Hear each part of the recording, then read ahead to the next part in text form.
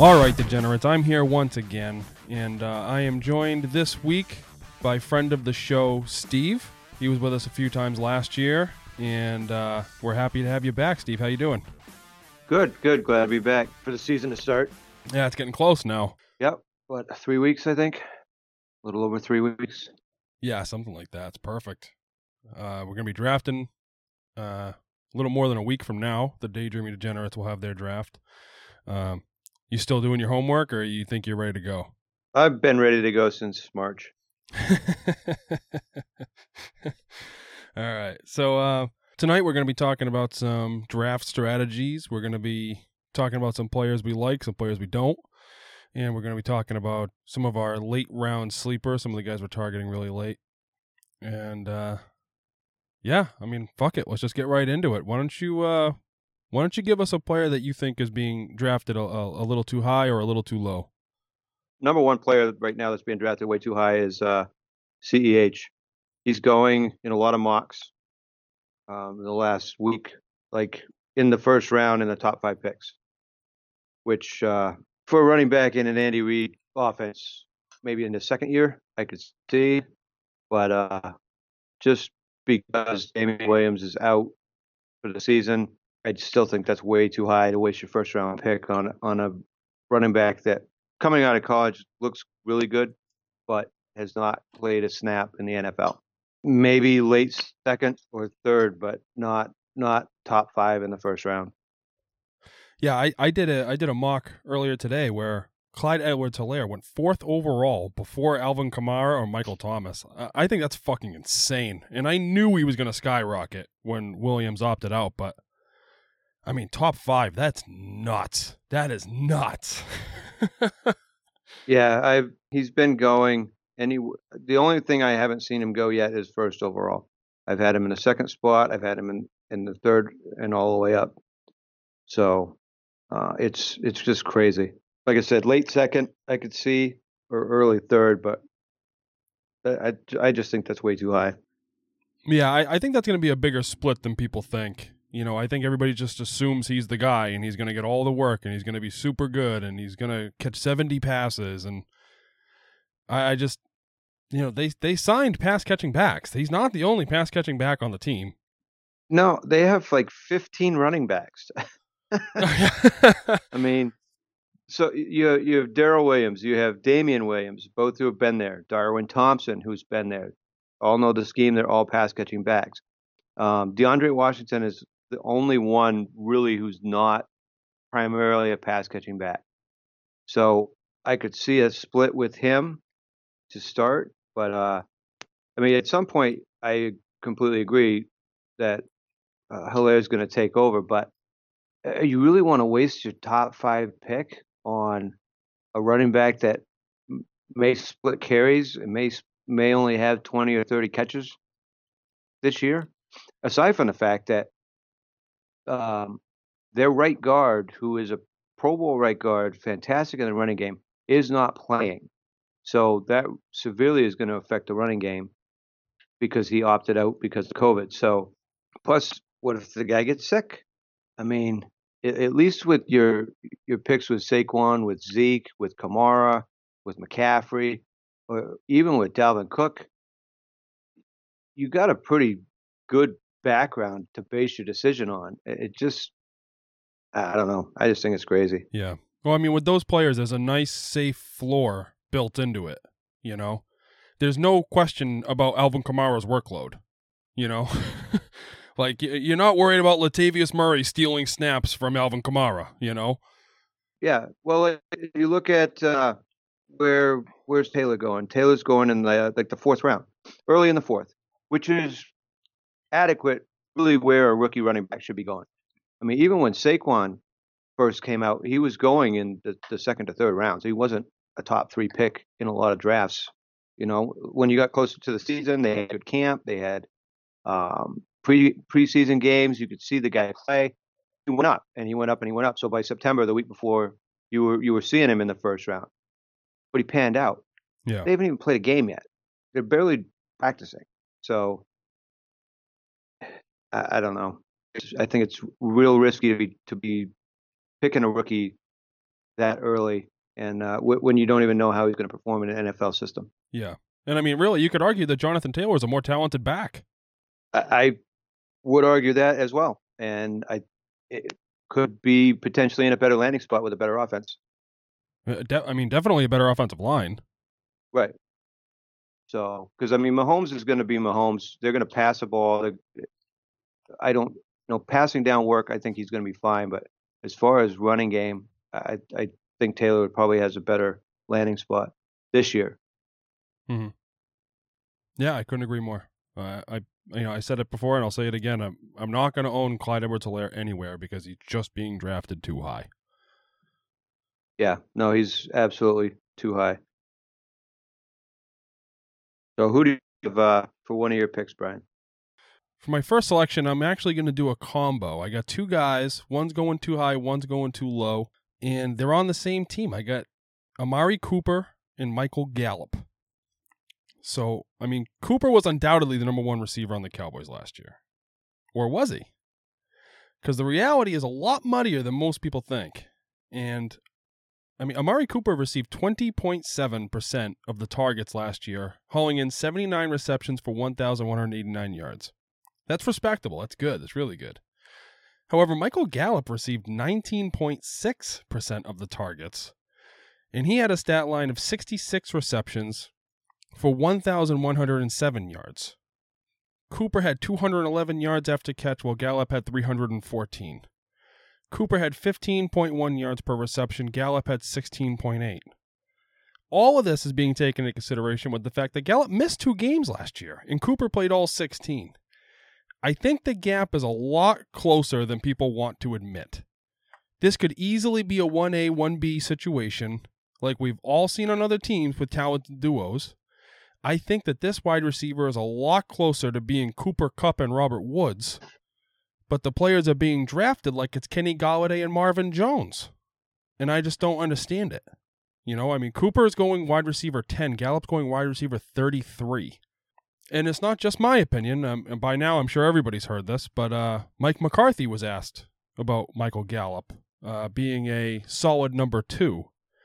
And he responded by saying, "Let's make it clear, Michael Gallup's a number 1 receiver in my view." I think we're very fortunate to have 3 players with that level of potential to go out and play at that level. I've been so impressed, not only with Michael's done on film last year, he was definitely one of the players that really jumped off the video during the offseason study, because I don't know a whole lot about Michael until last year. He's primed to take the next step.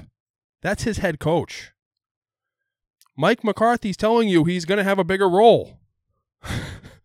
That's also Mike McCarthy, who had, Jordy Nelson, Randall Cobb, and Devontae Adams on this team at the same time and used all 3. Yeah. And you had like 3 top 20 wide receivers on the same team. So it's very possible. I mean, really the difference between Cooper last year, aside from he's Cooper and all his points came in like 4 games, he had 2 more touchdowns than Gallup and like 13 more receptions. Roughly the same target share. Gallup's a much more efficient receiver.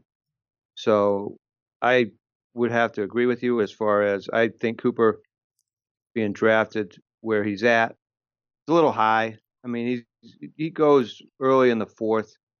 I would say probably late in the 4th. I personally, he goes around the same place as DJ Moore, Cooper Kupp, Ridley, Juju, even Metcalf or Robert Woods. I would rather have any of them over Amari Cooper, just simply because he is not a consistent wide receiver 1. You have games last year where he completely disappeared.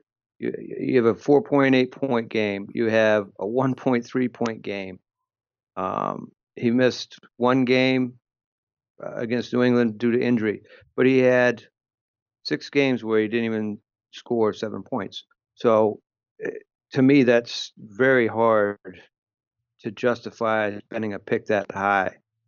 And he only had 3 games where he scored 20 or more points. So I'm looking at standard. I'm sorry. He had the 2 games where he had over 30 points, 1 almost 40. Yeah. in PPR, which is great, but that's 2 games, and you have a lot more that you're starting him because you're going to start him every game. That you're going to be disappointed in Amari Cooper. So I I think when you're looking at probably the wide receiver 2 on your team, or even in some cases a wide receiver 1, if you're able to go with 2 running backs and a tight end or something like that, or you add a quarterback early, you don't want that for your number 1 receiver. You need somebody that's going to be consistent and put up the big games, but you need that at least 15 points every week. Yeah. To me, you're wasting a pick that could be used on somebody a lot better. I mean, the upside's definitely there, but the floor is so low that it gets to be the point where, to me, that's a wide receiver 2 on your team. I guess if you're going to pair him up with somebody like Julio or Michael Thomas, where it's your number 2 receiver, yeah, maybe, but I think you can find somebody better in those picks and wait till the 5th round. Yeah, and that's really my point is, I mean, he's going in the second round, and I think in the second round you have guys that are going to give you more consistent play. They may not finish with the season totals that Amari Cooper is going to get, but it feels like Amari Cooper gets half of his season in 2 games, and where he fucking catches 500 yards in 2 games. And then the rest of the season, he's mediocre at best. And it's like, and then at the end of the season, like, oh, he's the wide receiver 10. And it's like, well, no, he really wasn't though, because weeks 4 through 12, he only gave me 6 fucking points a week. Yeah, no, and that's Gallup had 1 game. He had 1.6 points. He had 1 game at 6 points. The rest of his games were 8 points or higher. Yeah, and like you said, he missed 2 games early in the season. So I think if you want a piece of the Cowboys offense, that you wait 2 rounds, wait 3 rounds, take Michael Gallup and grab somebody else in between there. To me, it makes more sense. You got a much better floor, and you still have the same upside. I mean, Gallup can go off and get you 25, 30 points. I mean, Cooper's maybe going to get you what, an extra 10, but do you really want to wait 15 games to get that? yeah. And I mean, when you draft Amari Cooper, there's going to be 1, 2, maybe 3 weeks where he is single-handedly going to win you that week. That's a fact. But there's also going to be a lot of weeks where you're looking at your roster going, why the fuck isn't he doing anything? And that's not who I want in the second round. No, absolutely not. And I'll tell you right now, if I have my way, I don't leave any drafts without Michael Gallup. The value is too good. I'm willing to reach for him because I think he's going more than a round too late. And, I think right now his ADP is like the middle of the 7th. Like, that's crazy. That's way too low. So I'll reach for him. He's going, in a lot of mine, he's going late 6th. But, yeah, right around that. Anywhere early in the 6th round. Because, I mean, he's going with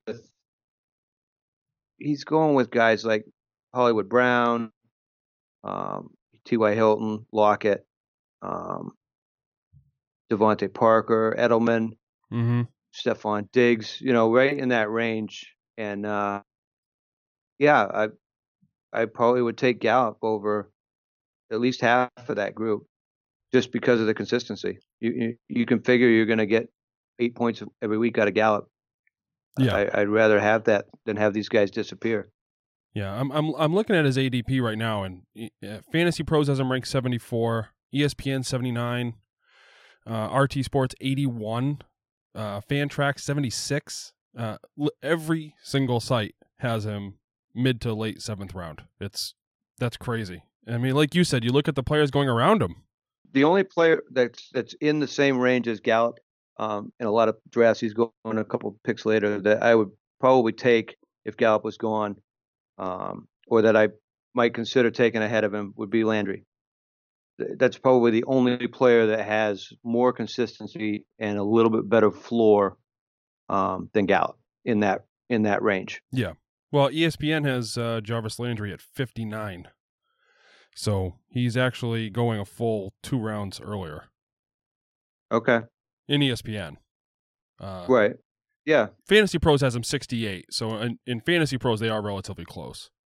Yeah. ESPN just started drafting, though, really, in the last couple of weeks. So I look at most of my rankings either through Sleeper or Fantasy Pros, where they've been tracking quite a bit longer than ESPN. But that should pick up, and they should level out in probably the next week or two, because there's so many people now that are drafting this weekend, next weekend, and leading up into the season. Now that we know we'll have one. Yep. All right. Well, I mean, that's my Cooper and Gallup take. Steve, why don't you give us your next player?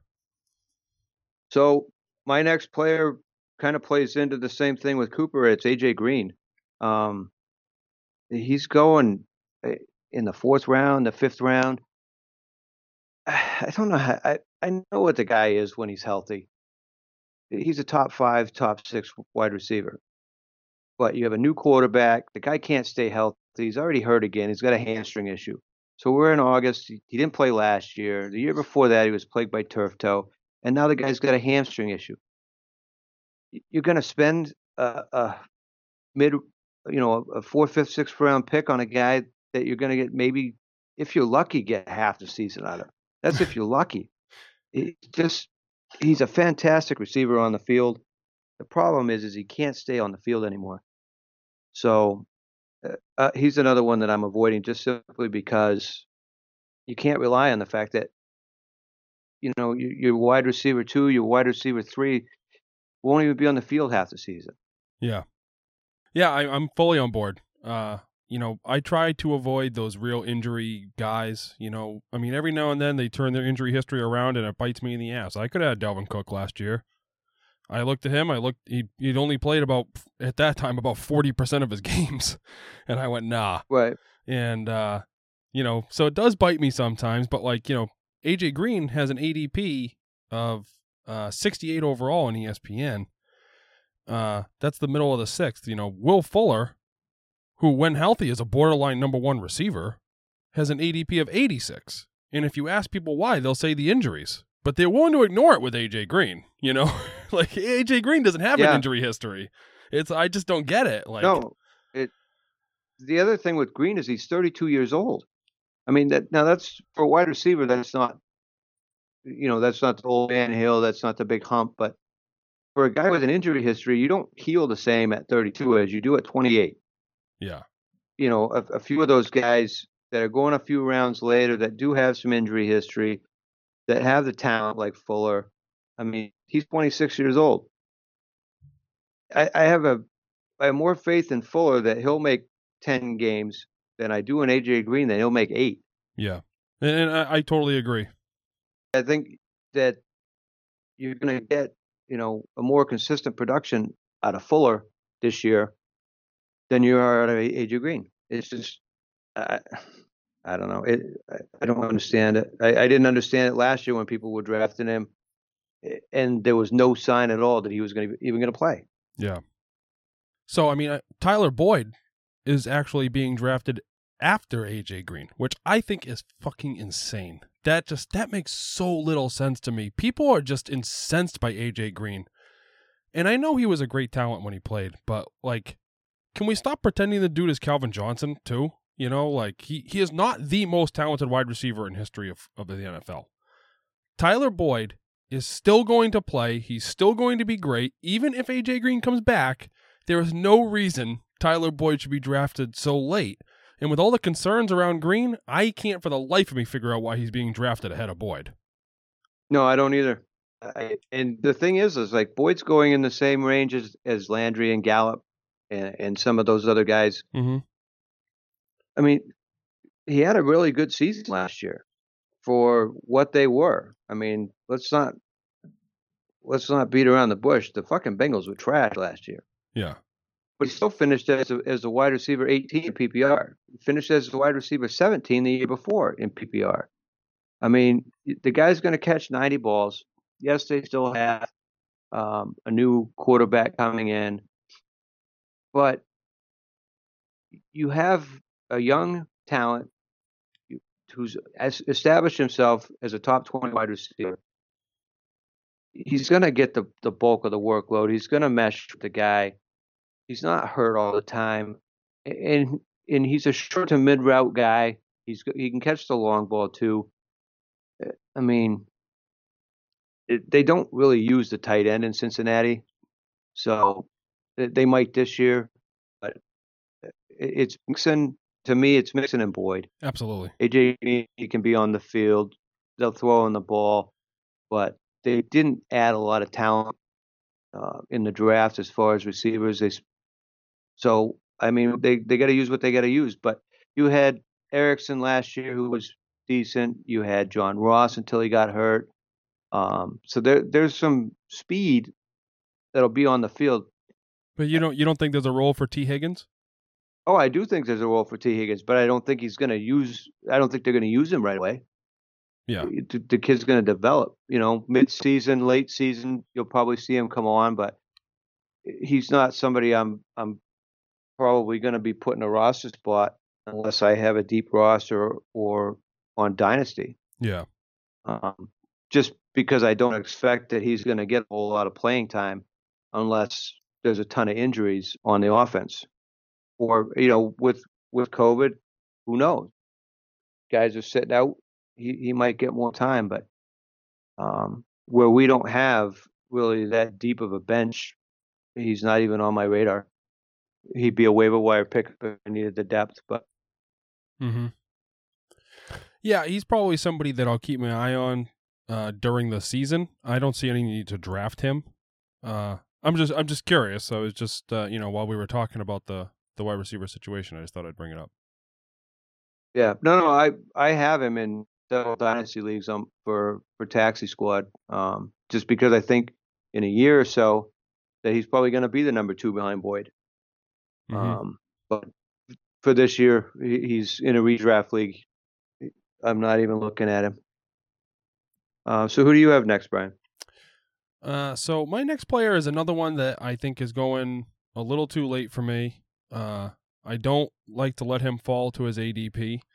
And for me, that player is going to be Antonio Gibson, the running back for the Washington football team.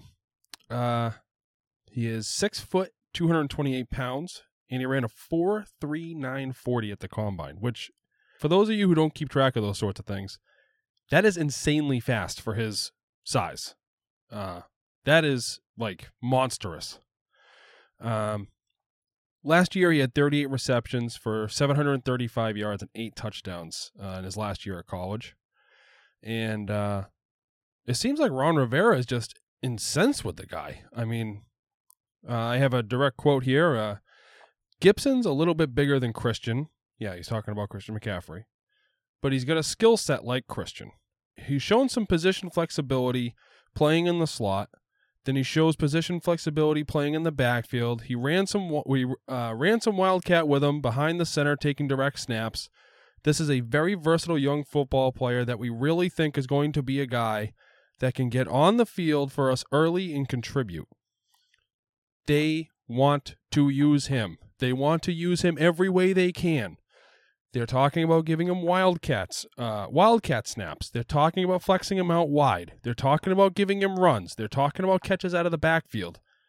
This is a very versatile, very athletic player, and they want to find ways to give him the ball. Now, if they want to give him the ball, then I want to own him. That's all I need to hear. A big part of fantasy value is just simply opportunity.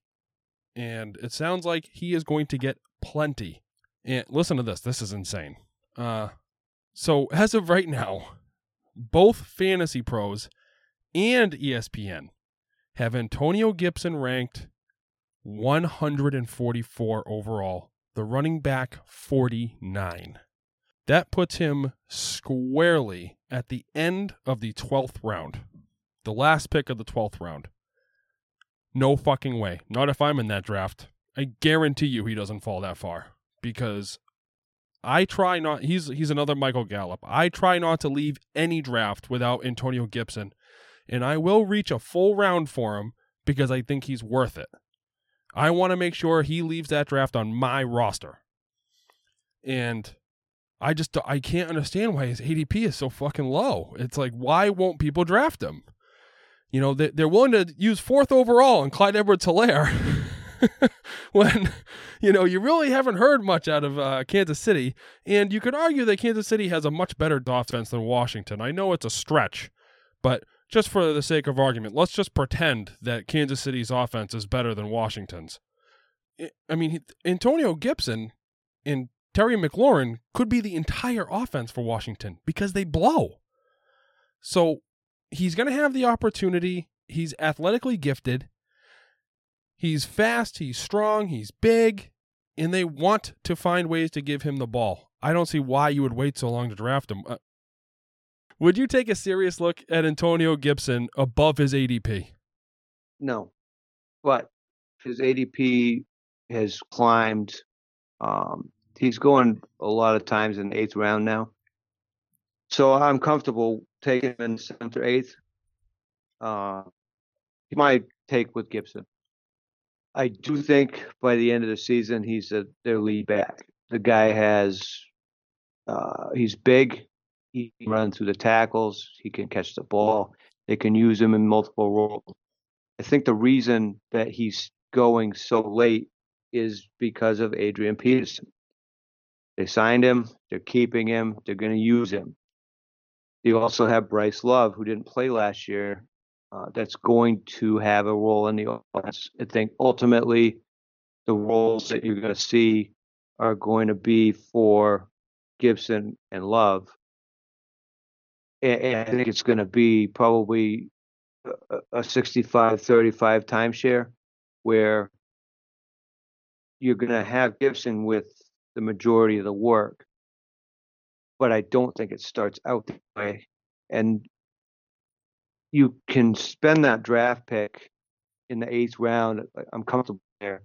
Anything past that, that's fantastic.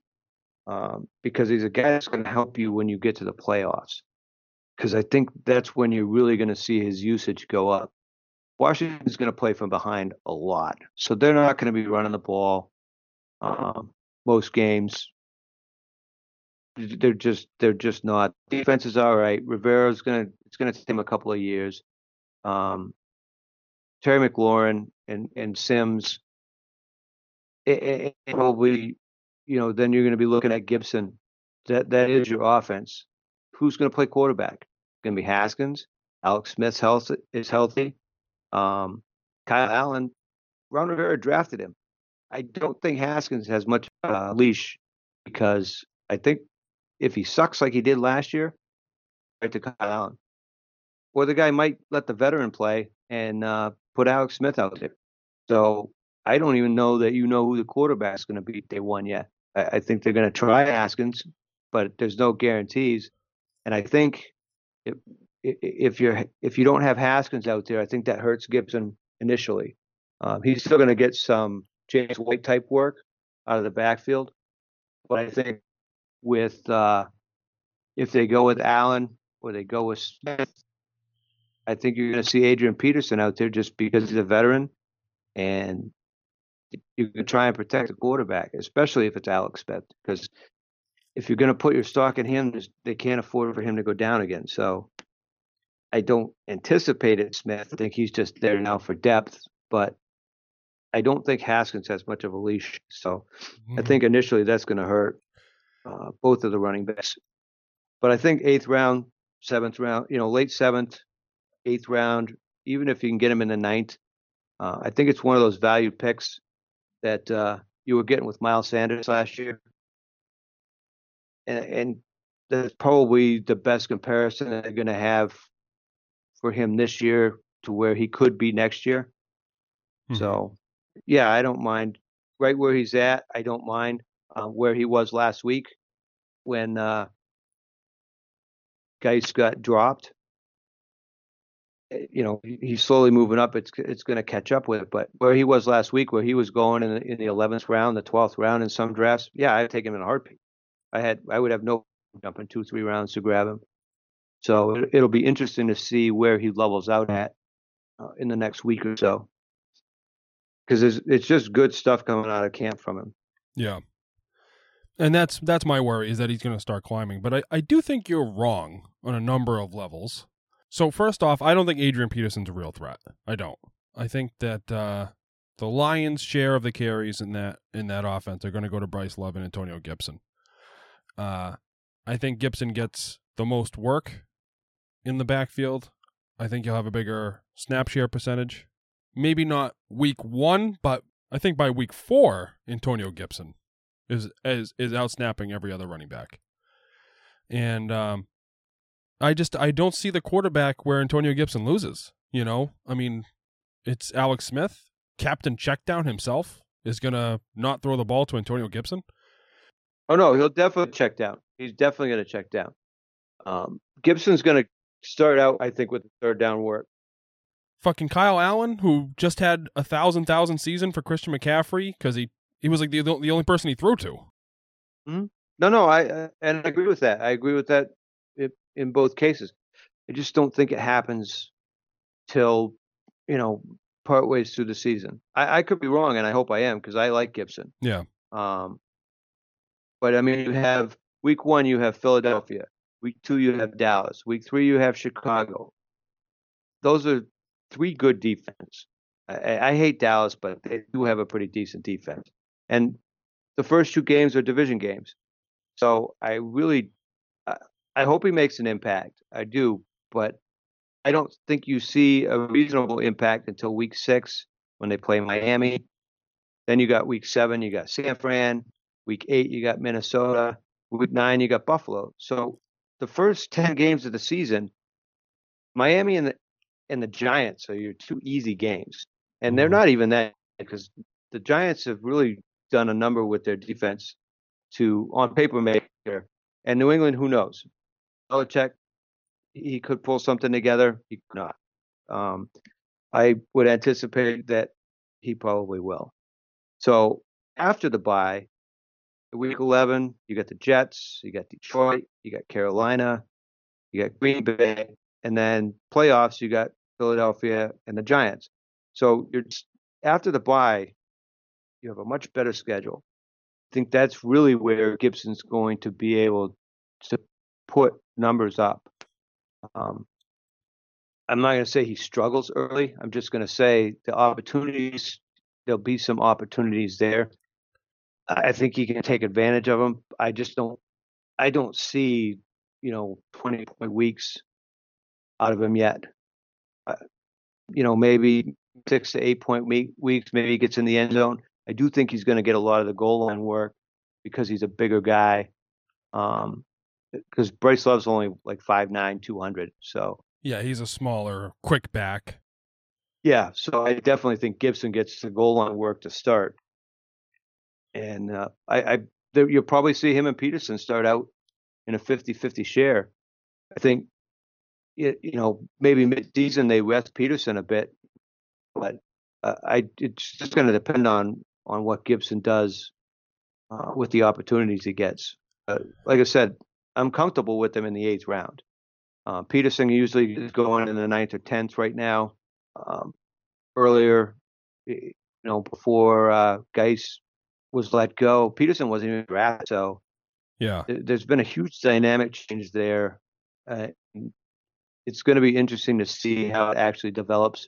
I think Peterson, just because he's a veteran, is going to at least get the start for the first couple of weeks. But Rivera's not going to screw around.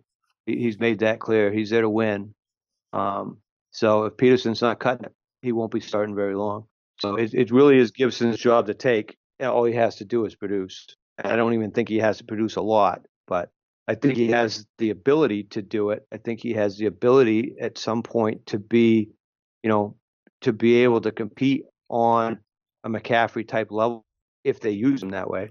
See, I think where the general disagreement is coming from is that I think they're going to use Adrian Peterson a lot less than you think they are. I thought that last year. Adrian Peterson's 35 years old, and last year they were just as desperate at running back because who would have guessed that Darius Geis got hurt, and he still didn't get a big workload. He had just over 200 carries. And the year before that, he had over 250. So even they were dialing back his workload when they needed somebody to fill the position. Now they have this young hot stud that they're looking for ways to feed the ball, and you're basically saying that you think that Adrian Peterson's going to steal those touches. I don't see it that way. I feel like Adrian Peterson is there to mentor, to help develop, and to be a depth piece, and occasionally come in and carry the ball. But I think his workload is going way down. Obviously that's my opinion. We'll see. But I look more at Peterson's snap percentage more than his rushing. He averaged roughly 42% snap share last year. The game he had 60% or more, he had 20 touches, and most of those games, 80 to 100 yards. He can still break off the long touchdown. I do think he's there to mentor, but I still think you're going to see 40 to 45% of that snap share. That's more what concerns me than anything is you have 3 running backs that are going to be competing for snap shares, and they're going to use all 3. You also have Peyton Barber there, and we're not talking about him, but he does take receiving work. And that's fine. He's so bad at it. Let him go out there and prove how bad he is. That's fine. No, but it'll all iron itself out within a few games after the season starts, but it still takes away time that Gibson's on the field, and that's, as a rookie, what he needs to be able to put those numbers up. That's my only concern with him early in the season. By the end of the season, I have absolutely no concern with the fact that he's the number 1 running back in Washington. Well, I just, like you said, Adrian Peterson, I just looked it up, and he averaged 48.5% of the snaps last year. With nobody on the fucking roster, 48.5. So, they didn't want to use him. They didn't want to give him the ball. They thought he was old. They didn't want to give him the work. Look at what Peterson's usage was last year when Jay Gruden was there and after Jay Gruden left. That makes a difference too. You know what I mean? There's a lot of things with Peterson. Do I think he's the savior? No. They spent money on him to keep him on the roster. He's going to be a piece that is there to mentor, going to give him some touches, going to get some yards.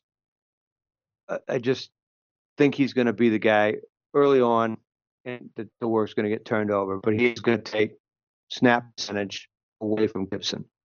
Mm-hmm. That's all. Yeah, I just disagree. That's all. We're allowed to disagree. That's why we're talking about it. So I gave my perspective, you gave yours, and the listeners can decide for themselves. Oh, you want to beer bet it? 49.7% of the snaps. He's going to have 6 touchdowns. Oh, never mind. That was like 10 years ago. All right. How about this? All right. I'm dead serious. I'll do this right now. Okay. I am willing to bet you a beer that Adrian Peterson has less than 30% of the snaps weeks 1 through 6. I'll take that bet. We got a beer bet. There it is. That's how it's done. That's how I get beers right there. Yep. So that is our entire thought on Antonio Gibson. I think we played both sides pretty well. So why don't you give us your next player? So my next player is also another shit show of a committee. The Rams. Who's the running back?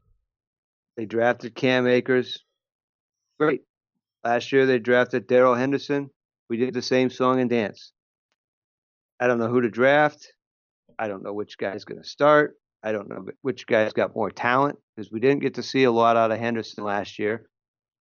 He did make, some use of the opportunities he got. He didn't get a lot of opportunity. He had 40 attempts, 147 yards, no touchdowns. Got a little bit of receiving work. They just didn't use him. Yeah, they didn't use him at all. But going into last year, Darrell Henderson, he's going to take all the work. He's going to be the guy. Gurley sucks. Yeah, no. Didn't happen. Mm-hmm. The guy's talented. Talent is there. Absolutely 100%. I see the same thing happening with Cam Akers. You don't know who the number 1 back's going to be. Malcolm Brown's still there. They paid money to keep him there from him going to Detroit. Obviously, they're going to use him. They have Henderson. They drafted him. They want to use him. Akers, they drafted him. They want to use him. But do you spend a 6th-round pick, a 7th-round pick on a guy you don't even know if he's going to start. Yeah. You spend a 7th-round pick on Cam Akers. Malcolm Brown's going undrafted. What if he starts again? So it's that whole backfield until there's some clarity. It is really the same thing that you have going on in Washington, other than the fact that in Washington you have a clearly defined talent. Yeah. So that's I don't know who who do I draft if I want to go after a Rams running back. I'm probably just going to wait and pick up Malcolm Brown in the 15th round and hope he gets some of the touches. Or I'm going to just avoid the whole thing and draft Kerryon Johnson. At least I know if he's healthy, he's going to get some work. Yeah. I really don't know. That's another one that I'm scratching my head, because why are you drafting a guy you don't even know if he's going to start? Yeah. It's the same scenario again that we went through last year with Henderson, and we wasted draft picks on Henderson, 5th round, 6th round, 7th round. Those are your flex players. Yeah. You're getting your first bye week player in that area, or you're drafting a tight end, or you're grabbing a quarterback. Why are you spending a pick on a guy that might play or might not? The few games that Henderson was out on the field last year, what the most points he scored was 8 in PPR. Yeah. He had 11 rushes for 50 yards that game, 2 catches for 20. I mean, other than that, you didn't even see him on the field for the first 5 weeks. It doesn't. McVay's offense is similar to Belichick's. You don't know who to play this week to next week to the week after. So, why are you spending good draft capital on a player that might be Rex Burkhead? Yeah. And I mean, I don't mind Cam Akers. He goes a little too high for me, like you said. But, I think that they pretty much looked at Darrell Henderson. I think they drafted Darrell Henderson intending to play him. And then I just think it didn't take them very long to realize that he wasn't as good as they thought. And, they took him at the top of the 3rd round in the NFL draft. And I think they got him into camp and went, this ain't the guy.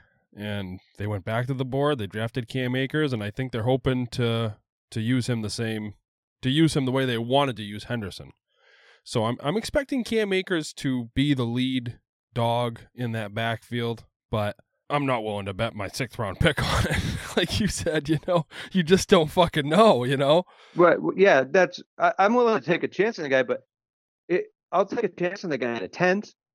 I'll take the chance Henderson's gonna split time in the 10th round. I'll take a chance that Akers is going to be the starting running back by the end of the season in the 9th round, not the 6th. Yeah. If I'm in the 6th round, I'm going to take Dobbins. I'm going to take James White. I'll take Madison just because I know that if Cook gets hurt, Madison's got a role. They used him last year in addition to Cook, so at least the guy's going to put some production up. Philip Lindsay's going around the same. At least that those guys are going to have work. If I had to choose in the 6th round and I had to choose between Akers and Gibson, I would take Gibson 100 times out of 100. Yeah, easily. 3 rounds sooner than I would ever draft him to begin with. But I know the production will be there. I know who the guy is going to be in Washington. I don't know that in L.A. The other thing is you still have guys like Freeman that aren't signed. Maybe they sign him. Maybe they want a veteran presence. Maybe they don't see what they're looking for in camp by these 2 younger guys, and they don't think Malcolm Brown can carry the load. Maybe they hire Freeman. Yeah. Maybe they grab somebody else. I mean, there's still some decent free agent names out there. They might take them instead. Yeah, I can see that for sure. So who else do you have for drafted too high, Brian? So my last player tonight, this is not going to be a popular take. I can tell you that right now. But I give my honest opinion, and this is my honest opinion, right, wrong, or indifferent. I don't like Davante Adams going as high as he does. I don't like it. Right now, Davante Adams is the consensus wide receiver 2. He's going in the 1st round at 8 overall. I think that's a mistake. Adams is an incredible talent, but the Packers have given every indication that they're not committed to the passing game. I have Adams ranked at wide receiver 5, and I wouldn't draft him until the second round, simply because I'd rather have the players that are going around him. I've come to terms with the fact I won't own Adams in any league because he'll never fall far enough.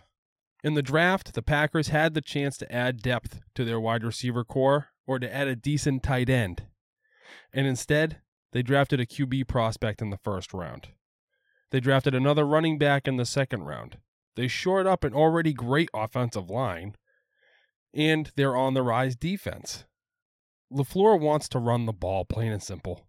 And he now has a two-headed beast with Aaron Jones and A.J. Dillon, and I think he plans to use them. I don't see the path to Davante Adams finishing wide receiver 2. I'd rather have Julio. I'd rather have Tyreek Hill.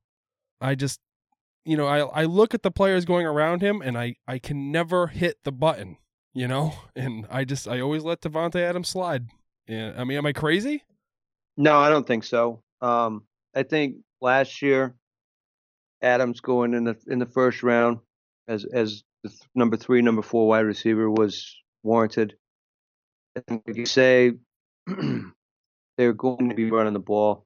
They've drafted that way. They let Geronimo Allison go, which he wasn't that good anyways. You still have MVS on the roster. It's not that good. Lazard. They really didn't grab another big name wide receiver talent in the draft. They didn't really sign anybody. Free agency, you still have Sternberger, but I see Adams as a late second round pick this year. If I have the choice, I'm taking Adams after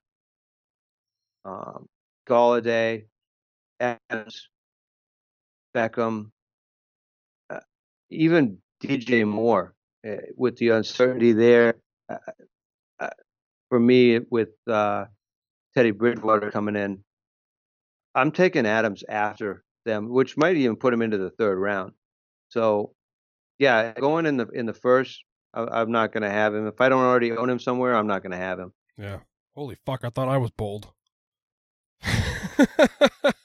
No, I mean, here's the thing, right? So the first round, you got Barkley, McCaffrey, Cook, Zeke, Kamara, and Henry. And then you're also probably going to lose Michael Thomas, potentially Hopkins, and then and Julio. And then depending on, how your league's set up, what people think of players, I've got Sanders, Jacobs, Mixon, Drake, Eckler. A lot of times you'll see Mahomes and Lamar go off the board here in the second round. You're going to lose Kelsey and Kittle. And then you get down to like Aaron Jones, Kenny Golladay, Mike Evans, Allen Robinson, and Odell. I'm going to take all those players before I take Davante Adams. I mean, yes, Aaron Rodgers is still throwing in the ball, but Aaron Rodgers is not a number 1 or number 2 quarterback in fantasy anymore. He's not meshing well with that system. They drafted his replacement. They made sure he knows it. I don't know that I don't know that a first round pick on Davante Adams at this point this year is really a wise decision to use when there's just much better numbers there. Yeah. The talent's there. Don't get me wrong. He is one of the top 5 talented wide receivers in the league, hands down. If we return to some form, if LaFleur gives him the reins to run the offense like he had with McCarthy, sure, we both could be wrong. I just don't see it. I mean, last year I think he finishes like the wide receiver 20 or something like that. PPR, yeah, 23 in PPR. I mean, granted, now he missed a couple of games, but 127 targets, 83 receptions, less than 1,000 yards. Mm-hmm. only 5 touchdowns. Only 5 touchdowns. The last 3 years before that, 13, 10, and 12. Yeah, he was supposed to be the touchdown monster because he was the only target on the team. And now we're hearing it again this year. Well, that tells me one of two things. So either they didn't throw a lot of touchdowns, or he didn't catch them. Well, we know who got the touchdowns. Oh, yeah. Rodgers only had 26 touchdowns last year, though. Yeah, all the touchdowns went to Aaron Jones. They did. They were all dump downs, which is the offense that they're running. Because I think Jones had between receiving and rushing touchdowns, he had 16 rushing and he only had 3 receiving. So that's 8 out of 26. Where'd the rest of them go? They didn't go to Adams. You had Lazard had a couple, MVS had a couple, Geronimo Allison had a couple. I think Sternberger had 2 or 3. They're spreading the ball around. They're using the running game. So out of the 26, between Jones and Adams, not even half. If Adams can't get the touchdowns, he's going to get 1,000 yards probably, but that doesn't make him a top 5 receiver. And I mean, let's be honest, just from a volume standpoint, if Aaron Rodgers is going to throw less than 30 touchdowns, you probably don't want to take, even if he is his number 1 receiver, you probably don't want him in the first round if the passing game is going to be that inefficient. Correct. Absolutely 100% correct. Alan Lazard is going in the 12th round. It's not bad. Somehow he's the number 2 wide receiver on the Packers now. He had almost 500 yards last year and 3 touchdowns. Mm-hmm. So there's your number 2 11 rounds later.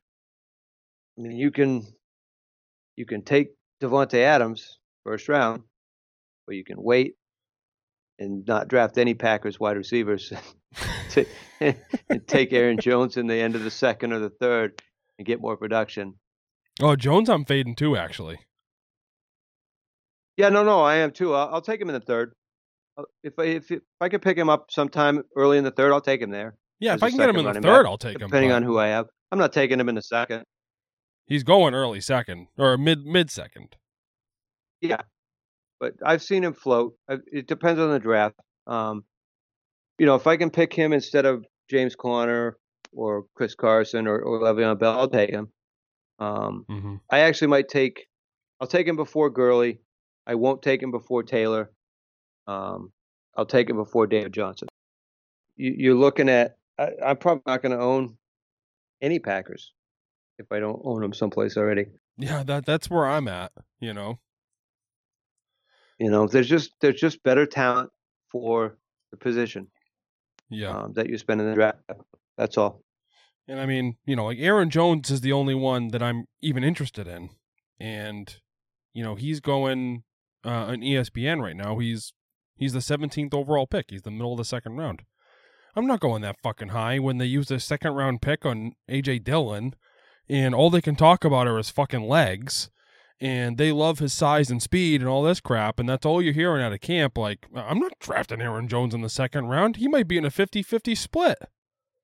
I'll take him in the 2nd if I got if I'm drafting in the number 5, number 6, number 7 spot, somewhere right in the middle, and he falls to me, but I got somebody like Kamara that fell to me or Dalvin Cook fell to me, and Michael Thomas.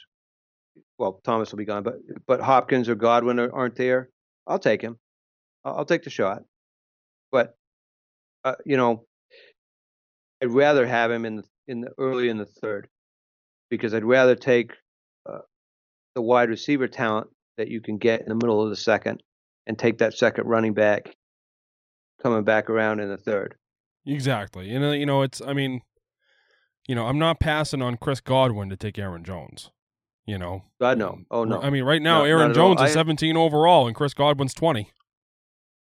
I would have to think about taking Jones if Chubb was still there, but I think I'd take Jones.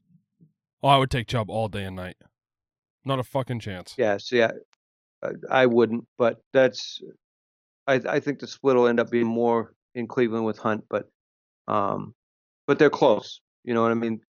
Those two guys at that position where you potentially could get them is close. Yeah. Well, I think Chubb's going to find himself in a split. I just think he's vastly more talented than Aaron Jones. I mean, Aaron Jones is not a bad running back by any means, but Nick Chubb is one of the best I've ever watched. He is, but so is Kareem Hunt. Well, I mean, Kareem Hunt's good, but he's not Nick Chubb, in my opinion. But he's good enough to take a reasonable amount of that workload. Oh yeah, no. Like I said, there's definitely going to be a split. Like I don't think Nick Chubb has that backfield all to himself. But I'm saying if Nick Chubb's in a split and Aaron Jones is in a split, I'll just take the more talented running back, period, flat out, and I'll take Nick Chubb. I think what'll hurt Jones is he had 16 rushing touchdowns last year. I think Dillon takes 6 to 8 of those. And that hurts. That puts him back out of the top 5 running backs back down into the mid-teens. Mm-hmm. So I do think that's something to be concerned about with Jones. I mean, Chubb had a ton of yards, almost 1,500 yards, but only 8 touchdowns. The receiving work's not really there for him, but he's getting 50 targets, which you can't complain about for a running back, but no receiving touchdowns. So there's a little bit more of a split there, but I think you'll see more of the receiving work go to Hunt. I think he gets more attempts to rush. I think you get him closer to 300 to 400 yards and less. You know, Chubb's still going to stick around 1,000, which is still not terrible, but it brings down. Yeah, lowers the ceiling. So I think end of season, you're still looking at Chubb and Jones pretty close, even with the impending market share that they're going to lose. But either one, it's a tough choice for me, and it really is going to come up to roster makeup or bye weeks, really, between those two. But I mean, that's kind of the range where I see him going is right around where Chubb would go, and I think Davante Adams should go after both. I mean, that's just my opinion, but yeah, I didn't have Davante Adams drop quite that far, but I can definitely see the logic. Like I said, I laid the case out. So, Steve, who's your next player? All right, so my next player is I think is being drafted way too low. I think he was being drafted way too low last year. He does not get the level of respect that he should, and that is Emmanuel Sanders. Thank you. Manny Sanders, since 2013, has been a top 30 wide receiver. Other than 2017, when Denver completed more passes to the other team than they did to their own wideouts. And he also missed 4 games that year, and he still finished as a wide receiver 60. Manny's a top 30 wide receiver. Most years he's going to finish in the top 25. Mm-hmm. You're good for 60 to 80 receptions, and you're going to get about a half dozen touchdowns. So why is Manny Sanders being drafted in the 10th round? He's a wide receiver too. He just went to New Orleans, where Michael Thomas last year had a career year. 185 targets. Where are those targets going to go? There's nobody else on the team that Drew Brees feels comfortable throwing the ball to. That was evident. They have rookies. They have young talent. Alvin Kamara, Michael Thomas. And they went out and grabbed Manny because he is a talented receiver. Yep. So why is Manny Sanders drafted as like a wide receiver 5? You know, he's an afterthought to fill your bench where he should be being considered as a flex play. I mean, his numbers are comparable with like Edelman's or where Boyd's going, or he should be way ahead of Will Fuller, right in the same conversation as Gallup or Landry. I mean, yeah, he's 33, but we're not talking about building a team for dynasty. This is just redraft. You're going to use him this year, and then next year reevaluate. But Manny Sanders is a top 30 wide receiver. Why is he not going until like 120, 130? The same thing. The same argument can be made. I think he's wide receiver 41 on Fantasy Pros for the ESPN rankings, somewhere right around there. It's absolutely absurd. Drew Brees is throwing him the ball. Out of the 180 targets that Michael Thomas had last year, he's probably going to lose, say, 30 of them, come back down to earth at 150, which is still respectable, still going to make him the number one wide receiver. Manny Sanders is going to get those 30 targets on top of the 80 or 90 that he typically gets anyways. So that's going to put him over 100 targets. 100 targets, say 80 receptions. I mean, that's wide receiver 2. Yeah. He should not be in the 9th or 10th round. They proved last year that they do not have a second receiver that they rely on. If Cook as a tight end, he's going to get a respectable share. Kamara's workload with Sanders there now, I believe, will come back to where it was. He is the clear number 2. They signed him specifically for that purpose, to take some of the workload off of Michael Thomas. And I couldn't agree more. Obviously, nobody has to talk me into Emmanuel Sanders. Everybody that listens to this podcast knows just how much I love Emmanuel Sanders. It's like, and I listen to these other experts, other podcasts and people on TV, I just don't see where this volume's coming from because, Michael Thomas is going to get his. Yeah, Michael Thomas is going to get his. Last year he had 186 targets, 149 receptions. Do you think that's what they want? Do you think they want to use him that much? No. They did it because they had to. There was nobody else. Kamara was hurt, and he wasn't getting the targets he should have got. And they asked Michael Thomas to pick up the slack, and he did very well. But that's not what they want. They just spent a lot of money on Michael Thomas. They want him to be good for the next 10 years. They don't want to use him up in the next 3, No, 150 receptions is really where you're looking at the top for your number one receiver. I mean, at targets, not reception, targets. Yeah. That's how many he had, though. At 100. No, I know that. And that's the other thing. Like, Michael Thomas caught 150 passes. He dropped 35 passes all year last year. Yeah. 35. I mean, the production is fantastic. The year before that, 147 targets. The year before that, 149. 150 is where they want to keep him. Yeah. So you go out and you grab a guy who has the ability to catch 100 balls or have 100 targets and catch 80 to 100 balls. And that's what you have in Sanders, so that you don't have to overwork the guy that you're putting your franchise on. And like I said, it will help Kamara because it takes the pressure off of Kamara being the number 2 guy. You've got Sanders that can still run down the field. So now you have Kamara there for the underneath stuff. You're still going to have Kamara with 150 to 200 rushing attempts. But he's still going to get his 90 or so targets, 100 targets. Because the 30 or 40 that Sanders is going to pick up are coming from Michael Thomas. Mm-hmm. And it's not going to affect Michael Thomas in the least bit. It's going to help him. Yeah. He's going to last a lot longer. I mean, I know you love Manny. I like me some Manny as well because he's a very consistent fantasy player. So. Yeah, and like I said, what really gets me is these people that, oh, well, where are these targets coming from? Oh, they don't target their number 2. Oh, they don't that. Like, who the fuck were they going to target last year? Traquan Smith? Ted Ginn?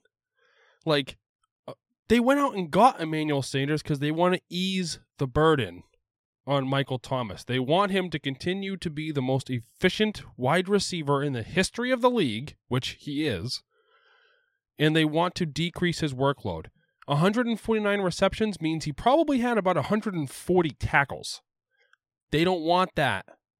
They want to decrease his workload. They want somebody else to take some of these hits. They want somebody else to take some of this wear and tear. Emmanuel Sanders is by far the best number 2 this offense has had since Brandon Cooks. You could argue which one's better. I would argue Emmanuel Sanders is better than Brandon Cooks, but to each their own. But, it's been a long time since they had a legit number 2. It's pretty much just been garbage and Michael Thomas for a long time. And I think that's what they're looking to change. So I couldn't agree with you more. I think it's a great take. Just for point of reference, Ted Ginn last year only had 50 targets. Traquan Smith last year had 25 targets. They're not doing it. Yeah. Obviously, Drew Brees has no faith at all in what was around him. I mean, Traquan Smith had roughly 70% snap percent in the games that he played. I mean, he missed 5 games. He was a second-year rookie last year. Mm-hmm. But Ted Ginn, 35 years old, he's been with the Saints forever. 3 years he was there. He's never been great, but he's been some reliable target, downfield guy. 70, 80 targets, 56, and 30 receptions for 400 yards. I mean, that's not taking the burden off of any of your stars, and that's what the guy's supposed to be doing. So, yeah, I think the guy's there now. I think you're going to have the opportunity to have 2 top 25, probably top 20. Realistically, Manny could finish there. Michael Thomas, is going to be top 5. He's probably going to be the number 1 receiver again at the end of the season, which is great. And Kamara's going to be back to where he should be. Yeah. And even, it even helps Latavius Murray because he's going to get more opportunities. Yeah, I think so too. And they drafted the rookie that they drafted looks like at some point he'll be able to do some work out of the backfield as well. Yeah. Barring some type of injury, but I think he'll take a little bit. But he's also a receiving back, so I think all of that's going to help. But I think Manny is definitely going to be able to get 100 targets without any trouble this year. And it's I mean, like I said, it's a lot of people just leaning on past practice. They've never done this, they've never done that. Well, Frank Peterson's never had a workhorse back, but he's going to have one this year because he has a back that's talented enough to do it, period. And, Drew Brees has never really thrown consistently to a number 2, but he's never had a number 2 as talented as Emmanuel Sanders. So I think he's going to be tough to ignore, especially when Emmanuel Sanders is going to be getting the worst coverage on the field. Because you can't just ignore Michael Thomas, obviously. Like, let's not pretend Emmanuel Sanders is that good. Michael Thomas is going to get double-teamed every fucking play. And Emmanuel Sanders is going to be the one getting one-on-one. I think people are sleeping on him, like you said. So here's a crazy stat. Last year, Drew Brees finished at the number 21 quarterback. He's not finished outside of the top 10 in his entire career until last year. And he had less than 3,000 yards. Yeah. So I think that's going to increase. They're going to use him. And it's going to be Manny that takes the bulk of it. So I mean, obviously that wraps up our ADP adjustments. And I would just like us each to give one late round value, a guy that we target real late in the draft, that we grab if he's there. We're not willing to reach for him, but we'll take him. And a guy that I keep my eye out for, and I try to snag him right at his ADP, is Anthony Miller. And Anthony Miller right now is going as wide receiver 55. He's going 175 overall, which puts him right smack dab in the middle of the 15th round, which is perfect for me. I've seen him go much earlier in mocks, but that's his ESPN ADP right now. He's coming into his third year in the league, and I'm expecting better production out of Miller. Third-year wide receivers typically have that breakout. Now, I wouldn't call this a breakout season, okay? I don't think the kid is a stud. But I think you're going to get a nice, safe floor and some decent upside. He should be getting the best QB play of his career from either a motivated Mitch Trubisky or from Nick Foles. And we already saw him improve greatly last year. He had 35 of his 52 receptions coming after Week 11 last year. In those games, he averaged 14.8 fantasy points per game. And now with the departure of Taylor Gabriel, he could see a bump in his targets as well. Is this somebody that you keep your eye on for that nice, safe floor? Or do you just kind of pass by Anthony Miller because the QB play concerns you, which I would not blame you? I pass by Anthony Miller because the QB play concerns me. However, where he's going, there's certain people that if they're there, I will take them instead. But there's not very many of those. Christian Kirk. You can pick up Darius Slayton. Sometimes Crowder's in that range.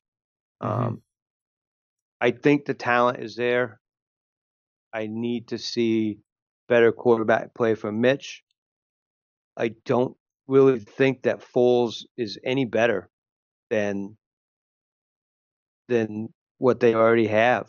I think there's a reason that Jacksonville let him go to keep Gardner Minshew. I mean, Foles flat out lost his job last year to a guy who's slightly better than Blake Bortles.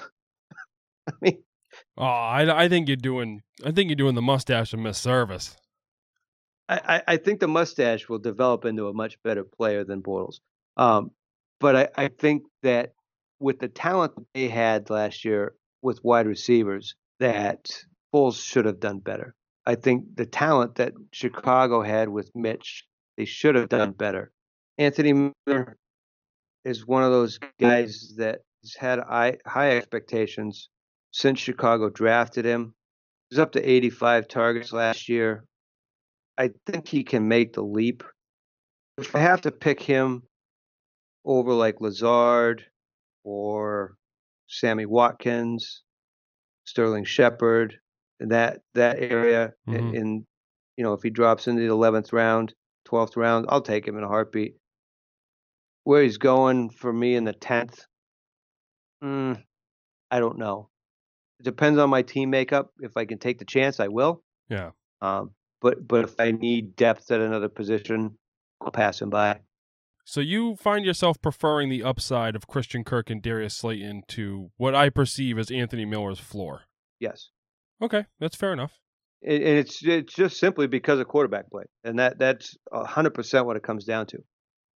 Okay. So who's your late round guy? Who's the guy that you're keeping your eye out for? My guy is Damian Harris.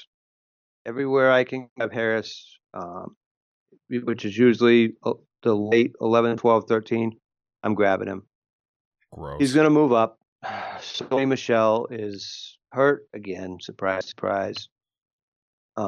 They drafted Harris. They're going to use him. They keep spending running backs.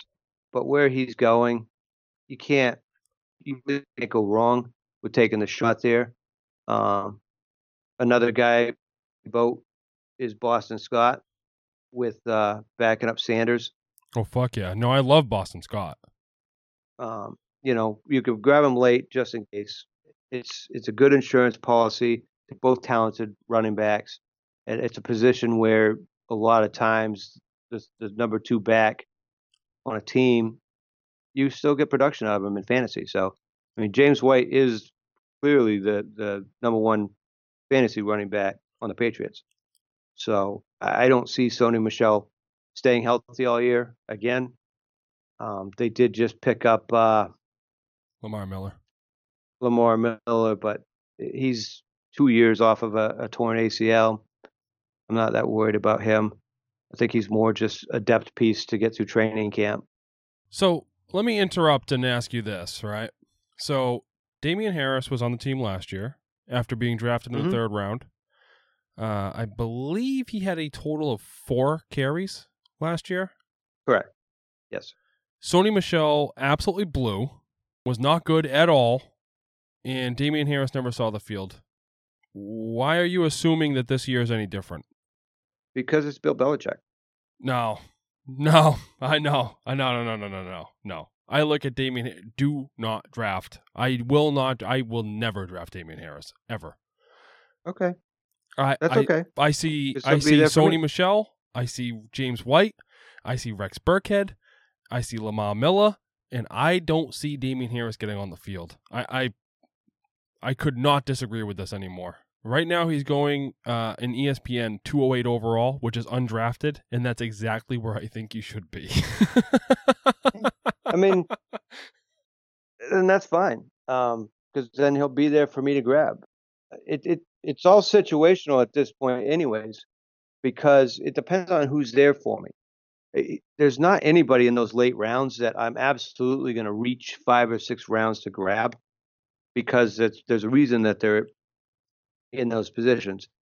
Preston Williams or John Brown usually go towards the end of a draft, and they both can be productive. Mike Williams, same thing.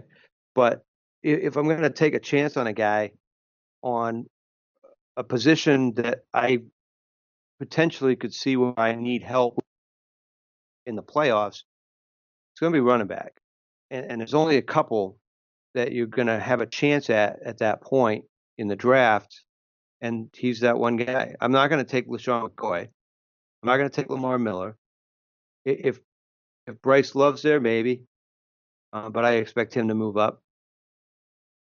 And the only other one really that's there is Justin Jackson, and he proved last year in a tie with Eckler that unless Eckler's completely off the field, Jackson's not going to be relevant. So I'm not even going to take that guy. So I'll take the chance on Damian Harris. Brandon Bolden's not playing.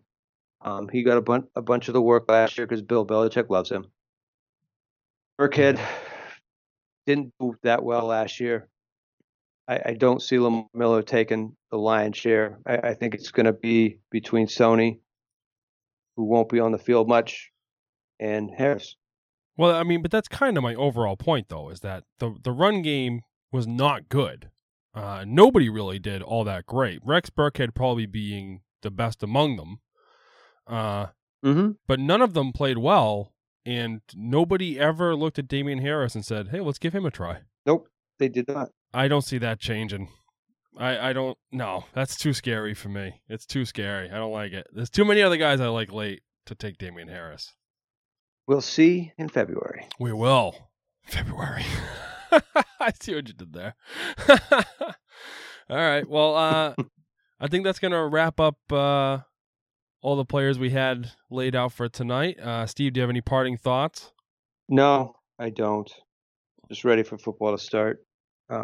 Not having preseason really hurts with being able to analyze players and being able to really figure out who you want to draft, what they're going to do for your team.